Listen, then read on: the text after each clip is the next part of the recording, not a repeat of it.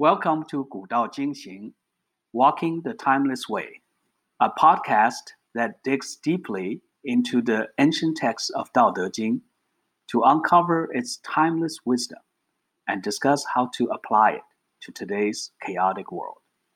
I'm David Wang, executive coach and consultant. I'm joined by my co-host, Ian Felton, a practicing psychotherapist and coder. Good morning, Ian. Morning, David. Yes, so we've been studying chapter 66. We've been talking about humility. So today I want to continue that conversation with you, and this time let's get into some the practical aspect of humility. So let me start by asking you. Say, I want to embody humility in my life. Where do I start? Well, for me, I think that there's a couple of contexts to put it in. In the Taoist context, I think about how much of Dao De Jing is about harmony and balance. And so being humble in some sort of kind of in a way where we're trying to show people how humble we are, and it kind of becomes this kind of performance. Mm-hmm. I don't think that's the way. That what we're trying to do is create harmony, not perform humility. Do you see what I mean? Yeah, what do you mean? Like you kind of fake it, or in some way to kind of for the sake of humility. No, for the sake of showing somebody that you're humble. Yeah, there's kind of, I think there's, and obviously, all kinds of ways of moral codes and religions, and people that this is an easy trap to get into, where there's a desire to fit in, that people do have this desire to fit in and belong. And so they might actually just try performing humility to kind of show people, look, like I'm being a good Taoist or a good Christian or a good Buddhist or whatever. And it becomes sort of this performance where people are trying to create sort of an identity of, oh, I'm a humble person. It becomes sort of this identity construct of, and because I'm a humble person, I need to kind of look this way and kind of make my face look this way, and kind of talk this way and use my voice a certain way. And it becomes, then you're kind of like a humility robot at that point. It's not spontaneous. It's not natural. Not authentic. It's not authentic. Right. What you're saying, interestingly, reminds me of a quote by actually the late Prime Minister of UK. A long time ago. It feels like a long time ago. Margaret Thatcher. She said something like this, and I can exactly use that in the context of our conversation. She said, "Power is like being a lady. If you have to tell people you are, you aren't." So we can use that same logic and say humility is like being a lady. If you have to tell people you are, you aren't. Right? So that kind of authenticity is very, very important. Yeah, that there's a feel to it, that there's a resonance to it, and it's spontaneous. Again, it's about creating harmony in the situation. So humility embodied that way going back to the water metaphor again, it kind of seeks the low places and settles there. It doesn't just sort of like pop its head up for no reason and display itself. Water settles, it lays low, and it has this um, sense to it that it's not being contrived. It's just kind of following this natural path. So I feel like that's really the foundational piece before we even start thinking about practicing humility or trying to develop it, that we have to know the difference between am I practicing humility, or have I sort of gotten confused, and am I trying to put on the show of humility for other people, or have I become kind of a humility robot that's not really um, making room for my whole self as a human being. Right, I see. Say if you know, you don't do that, you are not, contriving or striving, right? Do you think there's still some intentionality or kind of a deliberate, deliberate, deliberateness to this? So, in other words, if you want to unpack this notion of this notion of humility, uh, what does it really mean? What aspects of that, in terms of your mindset or your behavior, that uh, facilitate that kind of harmony you are talking about? What's the connection there? Well, for me, the connection is still that we're living in a very individualistic Mm, culture, but we evolved as a species that really depends upon each other for survival. yeah. And so there's a big mismatch between what it really means to be a human that's wired into our nervous systems, where like we crave connection, we crave belonging, we really need each other to feel psychologically healthy, to Hmm. feel secure. But then we've created a culture where we're supposed to be, you know, success means that my name can be associated with some series of accomplishments, which is Hmm. completely at odds with how we evolved. Yep. But it's good for capitalism and selling things. So I think at the essence, humility really means looking back at again our evolutionary past, and how much we're only here because of other people, and we fit into this Mm. web of humanity.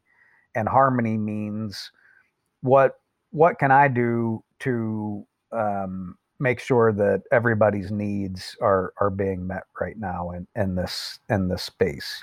What how can I be of service to the other people that are in this space with me. So to acknowledge and appreciate uh, that timeless interconnectivity, right? So Mhm. really, like to kind of appreciate the fundamental fact that uh, the fact that we are alive today has a lot to do with how we historically or evolutionary we are connected. Mhm. We've been banding together, Yeah. to okay, okay, understand. Yes, I think that mindset feels like a very rare. I think that's Mhm. definitely not the first impulse in the modern culture we have. Mhm. Yeah, yeah. Yeah, that they're again, now we're in sort of an attention culture, and everyone's sort of vying for attention and eyeballs. And so Yeah. really like humility doesn't necessarily sell or lead to success in that culture where we want everyone's eyes to be on us. I mean, that's Right. not a very that's not necessarily what we would say is a humble approach. Right. Let me ask you something related to what you just said. Do you think that kind of that individualistic culture is more of a human creation? Is there a natural foundation to it? So I understand that the inter connectivity or interdependence you describe, if you really think about, how we have evolved, that feels like, there's a historical basis to support that, right? But I was wondering whether our separateness or we have this selfhood, this idea of a self. Is it natural or is it something that uh, in the modern history, it's some people kind of almost like elevated that or carved that out, and then we have that awareness, or and then it translated into the more individualistic behaviors nowadays. What do you think? Yeah, I mean, I don't know that I would go so far as to call it a perversion, but essentially these identity constructs really started blossoming in marketing in the 1900s. There's a YouTube video out. It's called Century of the Self. I mean, it's not a YouTube video, but it's on Hmm. YouTube. But essentially, it talks about Sigmund Freud's relative, who really figured out how to sell more things by making people build their identities around products, where it's like, oh, if you buy this product it means you're this kind of a person. Mm. And people's identities really started being shaped in a way to market people to market things to people. And now I see so much of identity in all sorts of ways in our society today. It really is co-opted a lot by marketing and corporations to sell things. So going back to Taoism and Tao Te Ching, the sage is like uncarved wood. And when I think about that, I think, well, that's someone who doesn't have all these identity constructs. There's sort of this sense of being that doesn't have all of these manufactured concepts of I'm a good person, or I'm a Republican, or I'm a Democrat, or I'm a white person, or I'm Asian, or I'm all this stuff that our minds have been kind of filled up with and programmed with from the time that we were born. We have to remember that when we evolved pre agriculture and animal husbandry, there weren't corporations, there weren't nations. I mean, there weren't um, obviously all these identity constructs that exist in this day and age just simply weren't there. Language was used functionally, but we didn't use it to kind of create all these divisions between each other to kind of create this individual identity where it's like, now you know I'm Ian and my last name's Felton, and that means this, and I'm from this state, and now there's all these identity constructs that come along for the ride when I say I'm from Appalachia, and I'm an American, and I'm from the United States, and I'm white, and on and on and on.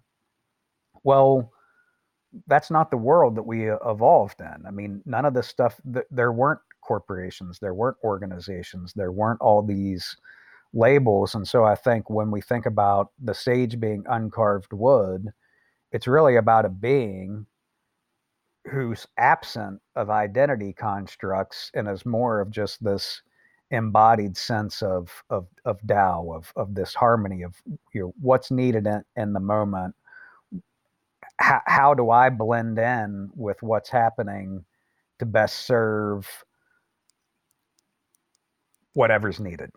It's interesting as I hear what you are observing here.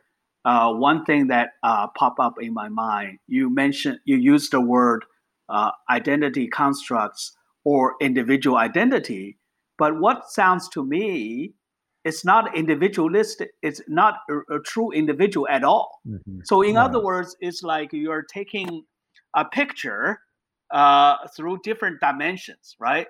So Mm-hmm. I'm looking at, let's say, Ian Felton.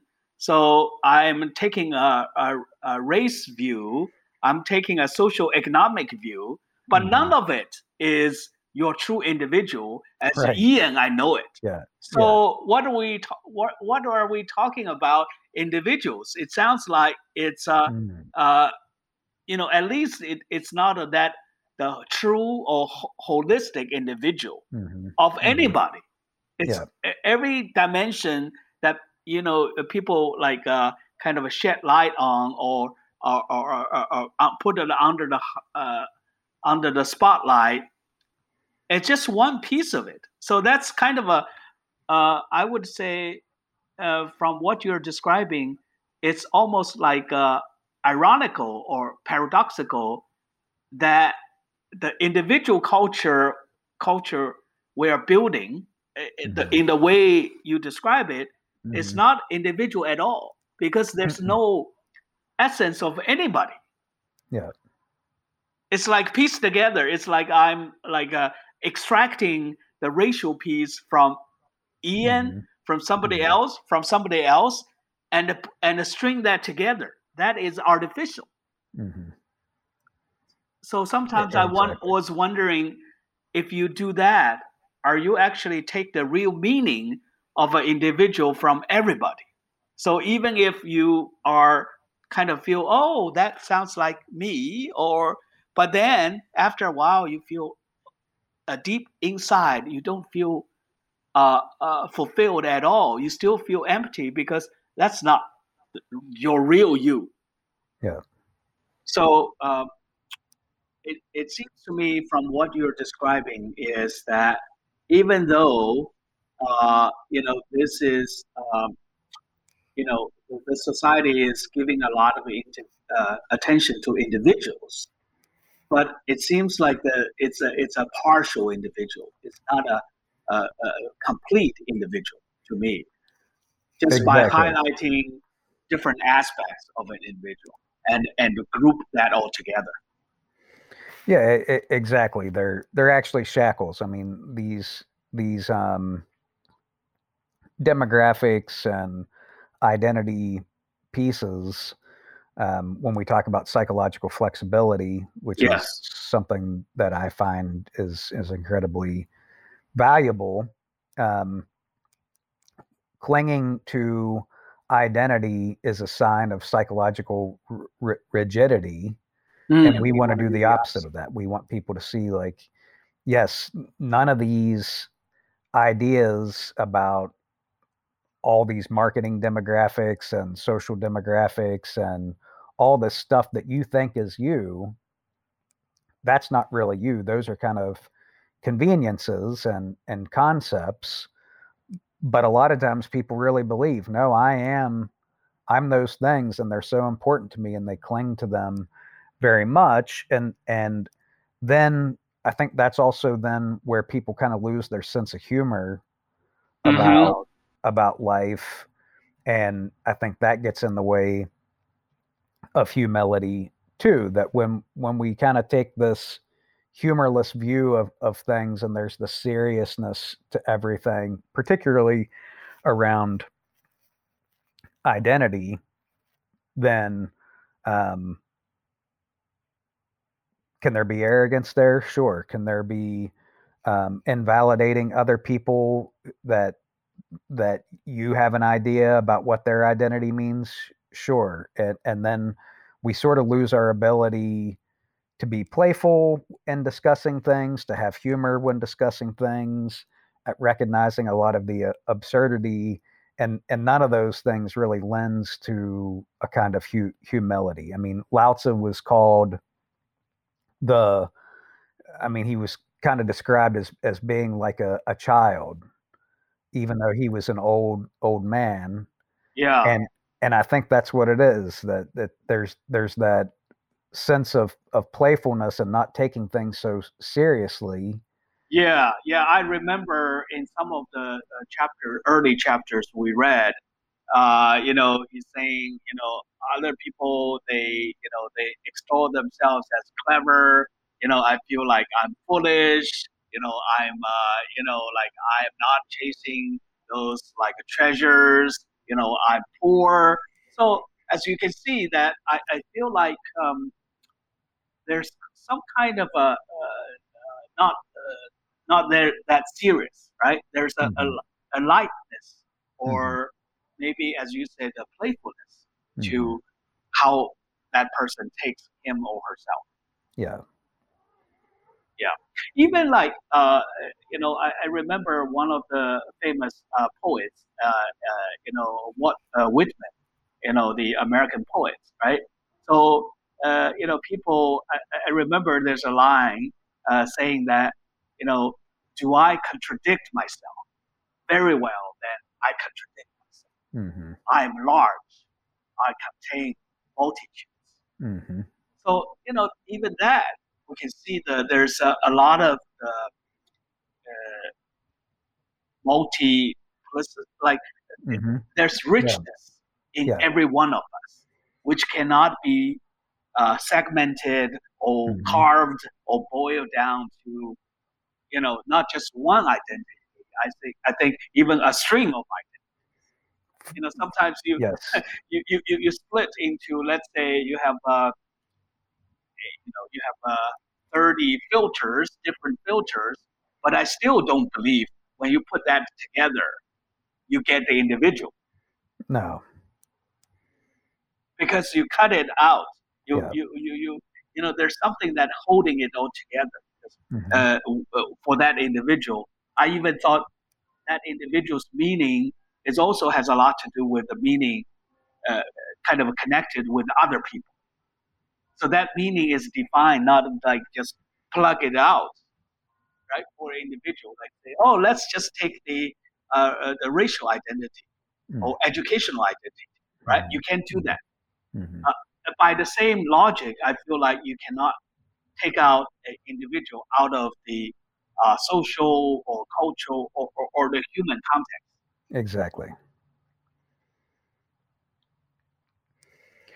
And so for me, humility is still grounded in the sense of first just kind of this curious, open awareness of existing, and existing in sort of this perpetual ignorance, not only about um, life and its overall meaning or purpose, but also mm, about myself. That there's so much about myself that's opaque to me, and so much about, again, the thoughts that my mind has and the beliefs that my mind has that are ultimately empty at their core, but sometimes it feels very real to me.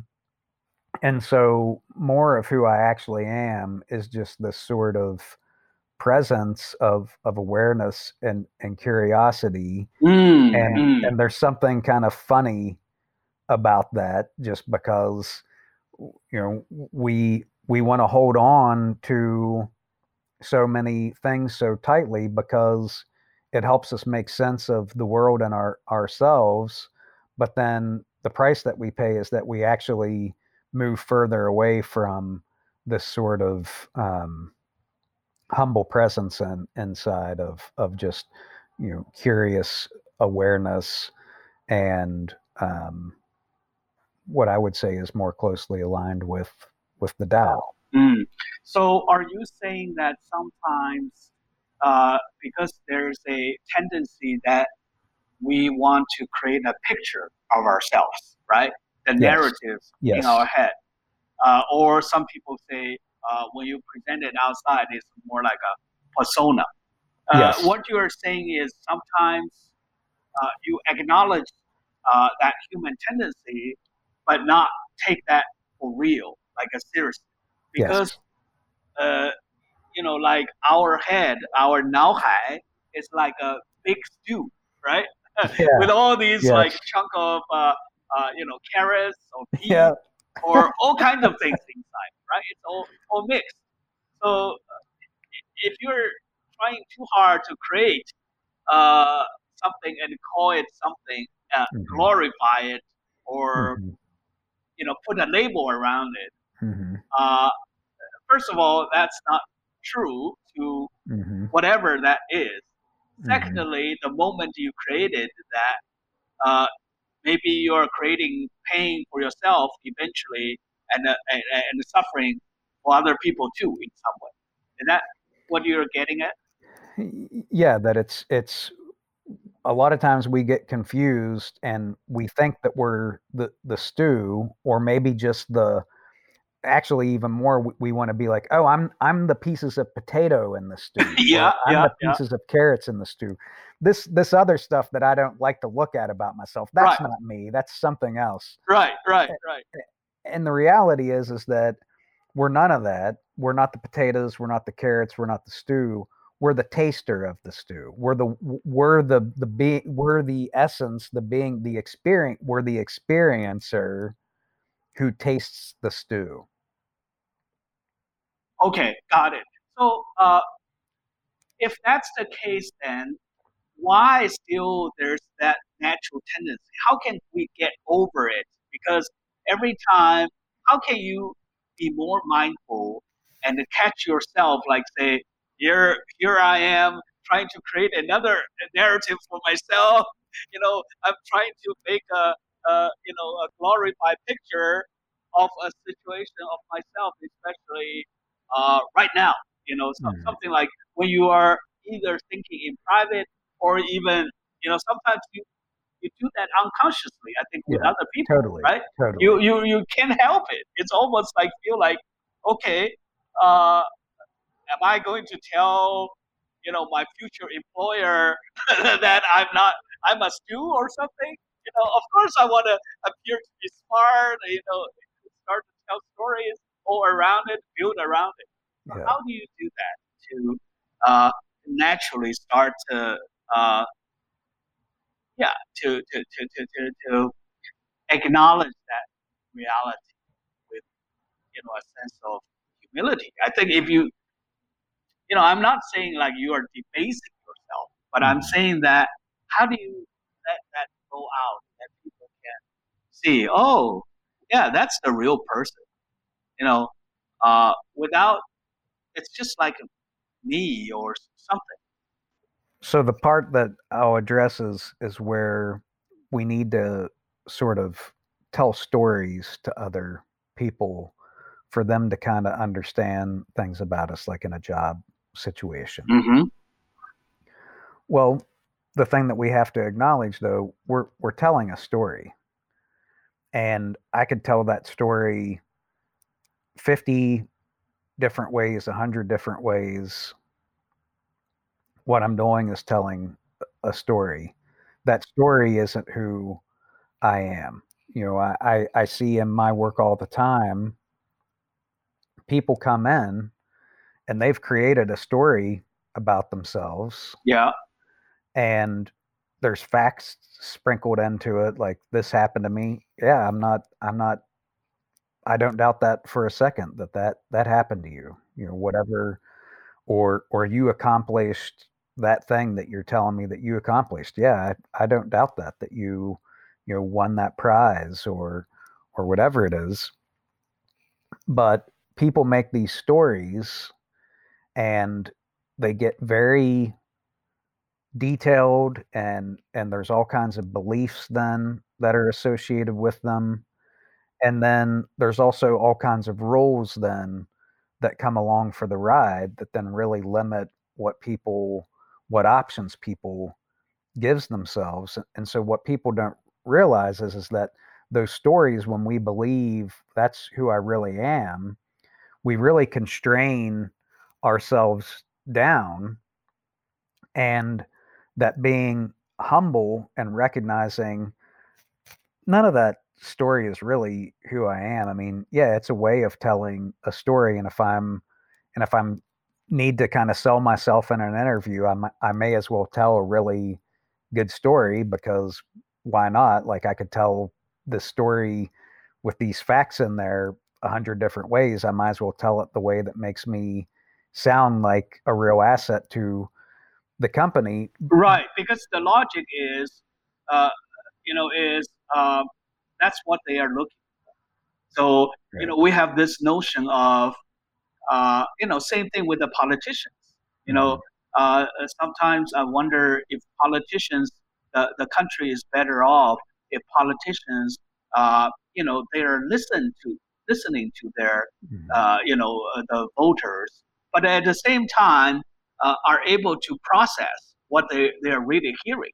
It Mhm. seems like uh, the popular thing is you are responding, no matter what the voters are thinking, you are responding to their saying. So in the interview instance, I think as usually the logic is okay if uh, that's what they are looking for, so you are telling them what they are looking for, so they can write it down Mhm. and put a check, around that skill set, so Mhm. they feel like they are more confident that you will be able to do the job.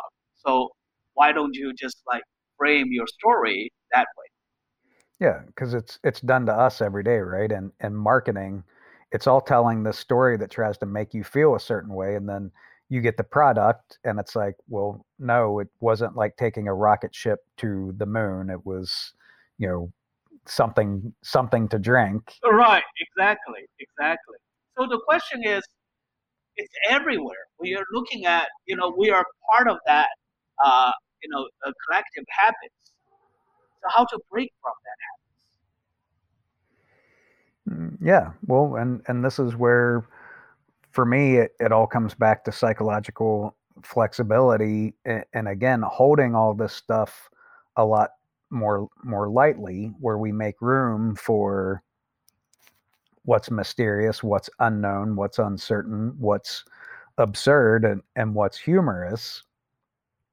But that means letting go of a lot of what we see as steady ground underneath our feet. that? And so that's what's uncomfortable for people, that humility by default kind of implies I don't really know a whole lot, and I definitely don't know as much as my mind wants me to believe, as much as my thoughts wants me to believe, as much as these, you know, when I'm sitting in a therapy room as a licensed professional clinical counselor. I mean, there's a lot of things loaded into that, where I've got to be an expert, Yes, and there's all this stuff in there. yes. But at the same time, being psychologically flexible in that space too, recognizing, well, that's just a story. That's just a lot of meanings kind of intertwined in a narrative that now creates all these rules about what a licensed professional clinical counselor is supposed to say and do and know. And there is something to it. I'm not devaluing words completely, like some philosophers would. Um, but the point is holding it lightly. That no matter what I'm doing today in my therapy room, I would hope 100 years from now, if humanity hasn't been destroyed by climate change or Hmm. something else, that therapy looks completely different from what I'm doing right now, and that people have a lot more insight into how to help people. And so what I'm saying is even recognizing that even if I'm an expert today, this is not the gold standard, right? it's not the goal. I hope to hell it's not the gold standard. I hope that we have something better 100 years from now, and that maybe there's elements of what I'm doing that people are still doing, just like we look back at um, people like Marcus Aurelius and other inspiring people, and say like, yes, there's things that we can learn from them. And I'm not comparing myself to Marcus Aurelius.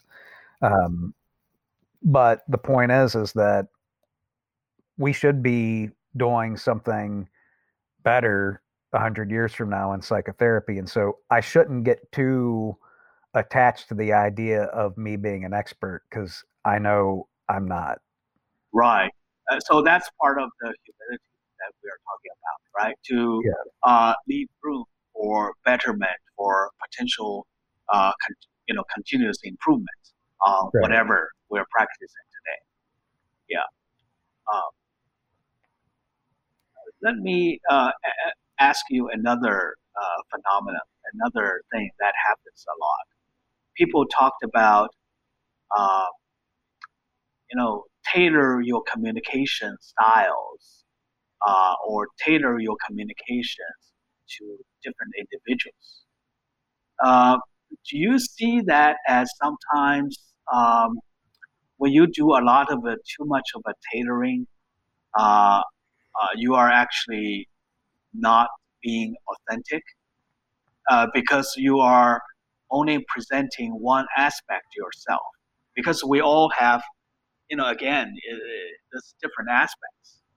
But sometimes does like tailoring create a sense of like say, oh yeah, so I'm at the moment I'm connecting that with that individual, but you're not willing to reveal the other aspects or sometimes even conflicting aspects to the person. I find that a lot in the modern society. Yeah, I mean, it's adaptive, right? Like people are trying to survive, and what is the nature of life? It adapts. It adapts to the environment. And so of course it makes sense that that type of behavior is within the scope of human behavior, and it happens pretty regularly because we're trying to adapt and survive. And so what are we trying to adapt and survive to?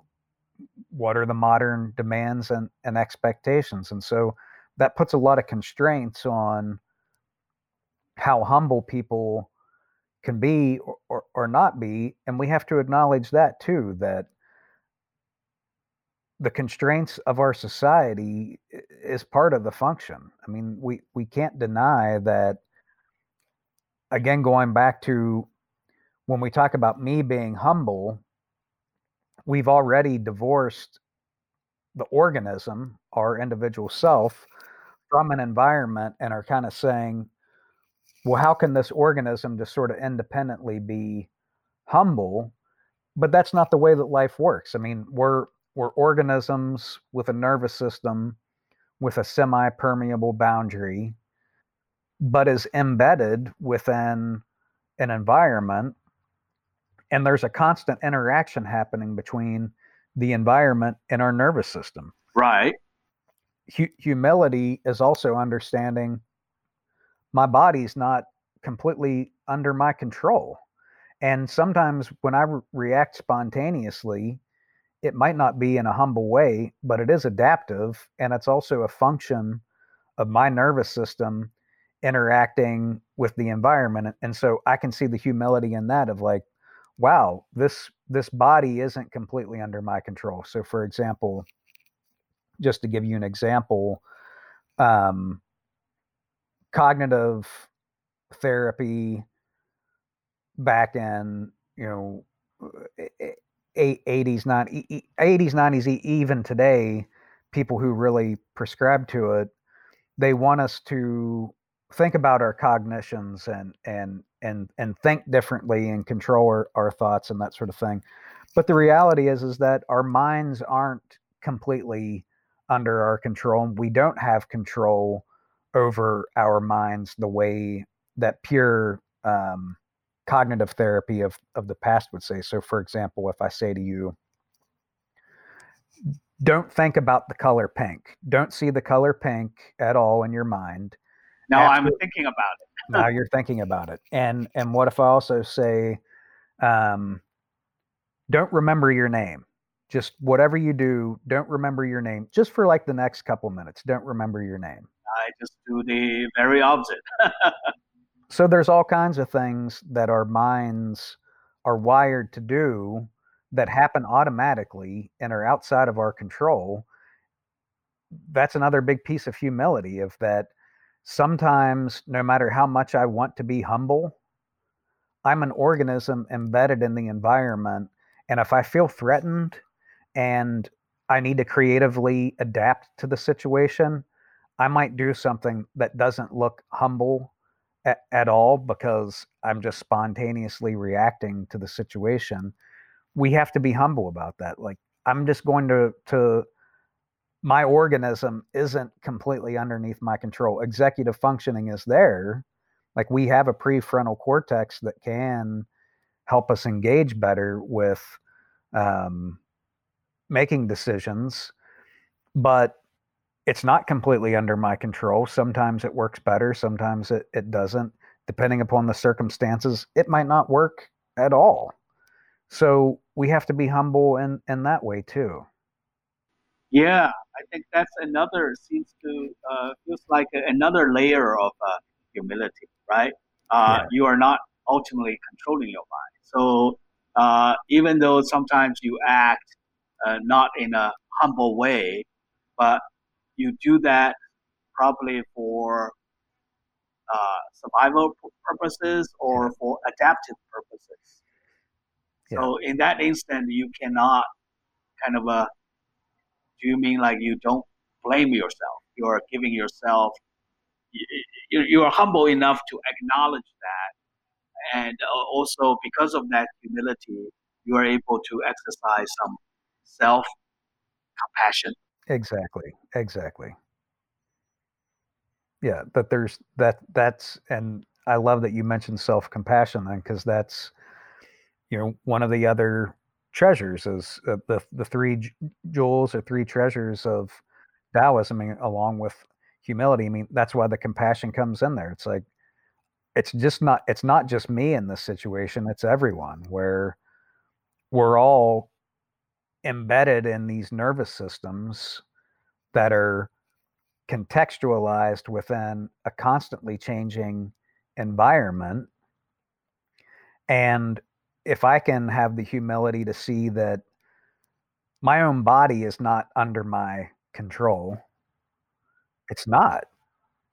And then have compassion for myself, well, can I now extend that to other people and be like, wow, they're in the exact same situation, and however they're trying to creatively adapt to this situation right now is not completely under their control. So if there's something going on with them that bothers me, can I also understand, well, they're just trying to adapt to this situation in a way that's not 100% they're doing, and we're kind of all experiencing this stew together, and they're not the carrots and the potatoes or the stew. They're also the experiencer of this situation that we're in.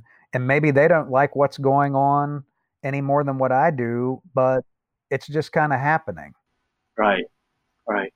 Um, can you be humble and be responsible at the same time? Because what we are saying here is you are humble enough to say that certain situations are not totally in your control, right?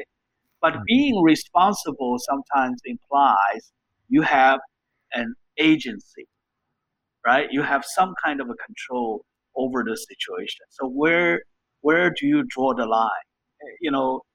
Sometimes do you think like humility run the risk of like explaining away everything away, and because there's a larger force there. Mm-hmm. But then you end up not taking certain responsibility Mm-hmm. over certain aspects of life.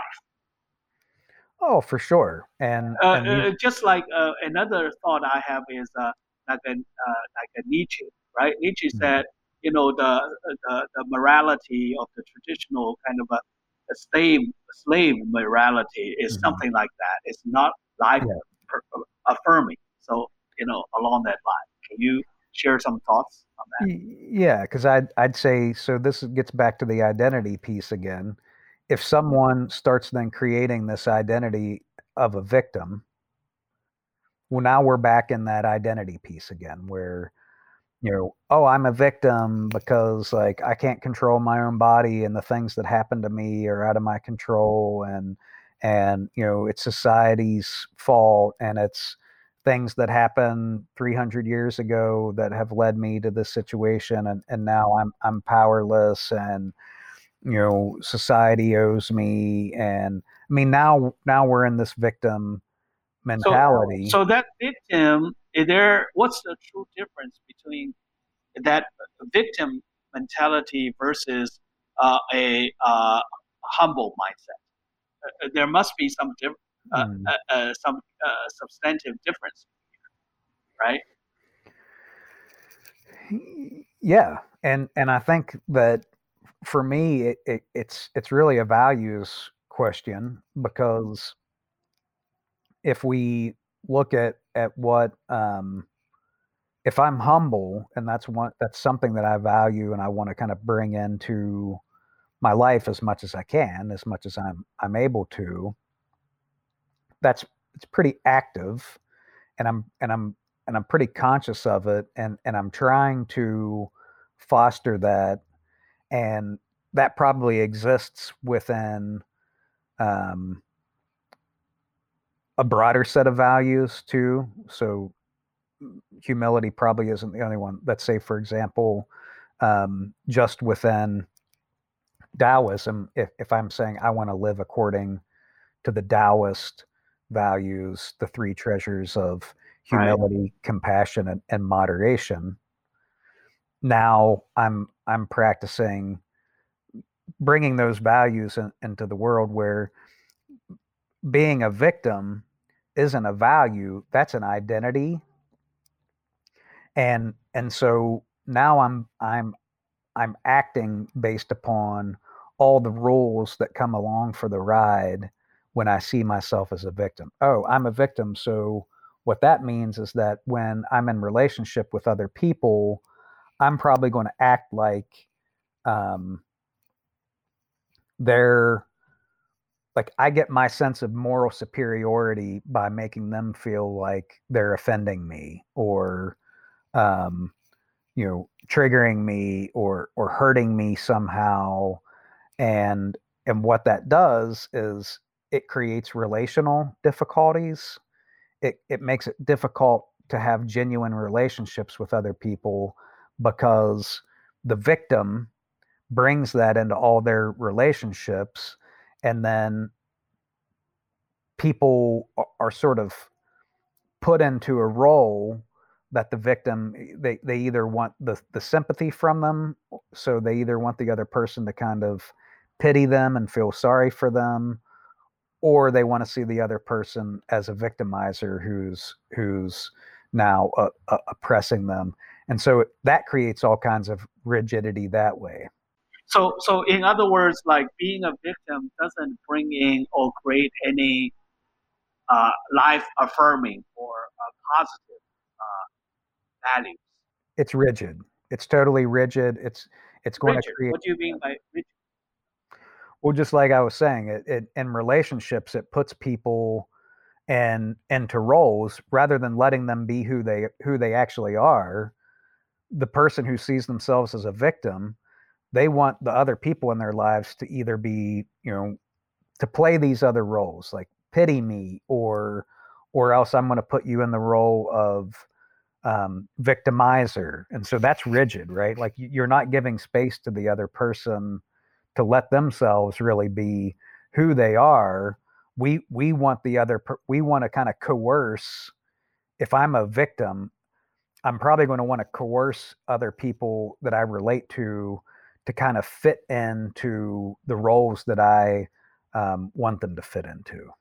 So it sounds to me like a reverse control. It's like a Yeah. it's like a power struggle.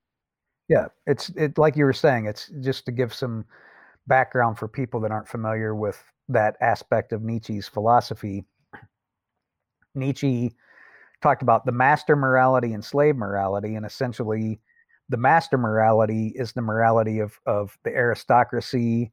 It's about this will to power and um, kind of making yourself what are you, like the Uber man, like kind Yeah, of the the super Overman or the Superman, yeah, Overman. Yeah, and the slave morality was a response to that, saying like, well, we're not powerful enough to actually overthrow the aristocracy or get them to not wield that power, but the best thing that we have is this slave morality or kind of victim morality where we try to get power through making people feel guilty or shame and trying to get them to sort of pity us to get what we need. I mean, that's the basics of it. I'm not a Nietzschean scholar, but that's essentially what we're talking about.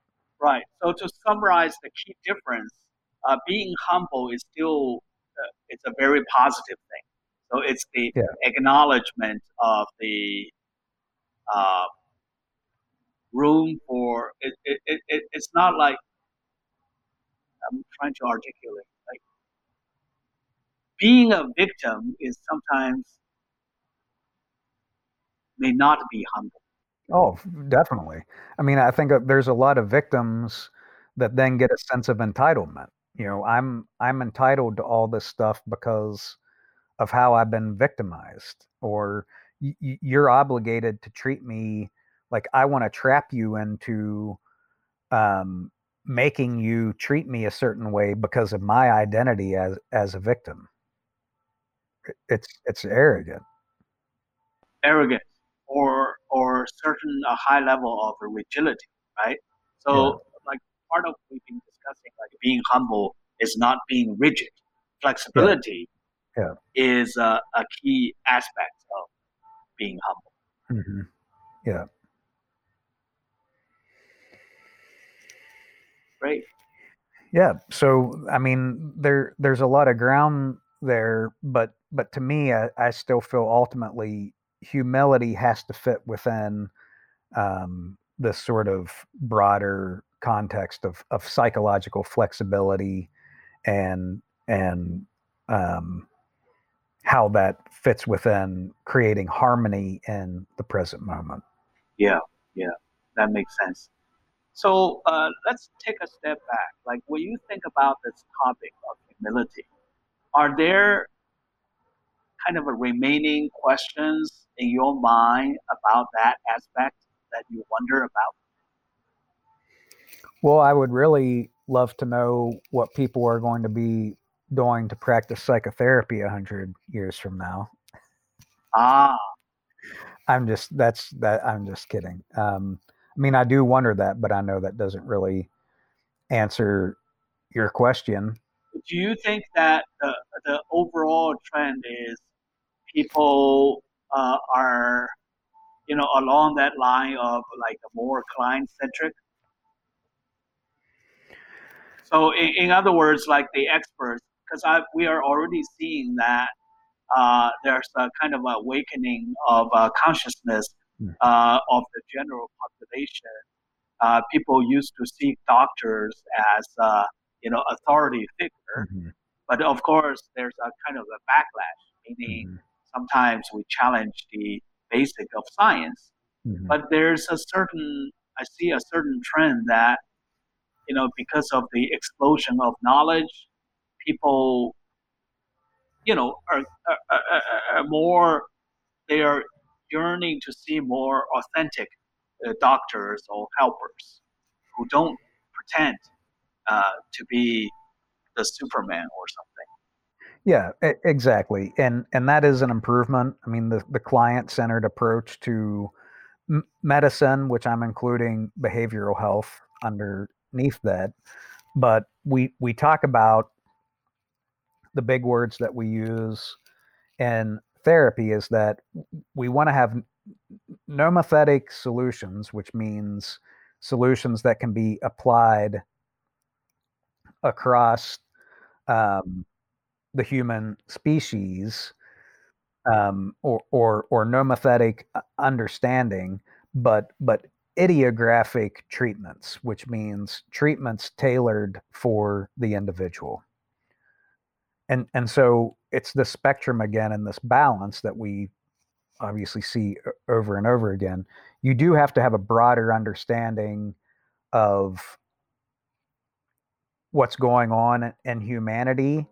But then when you go to treat someone, you're not the expert on them. And you have to be from a place of humility where you have to have deep listening and really try to understand their subjective experience of life or their phenomenology.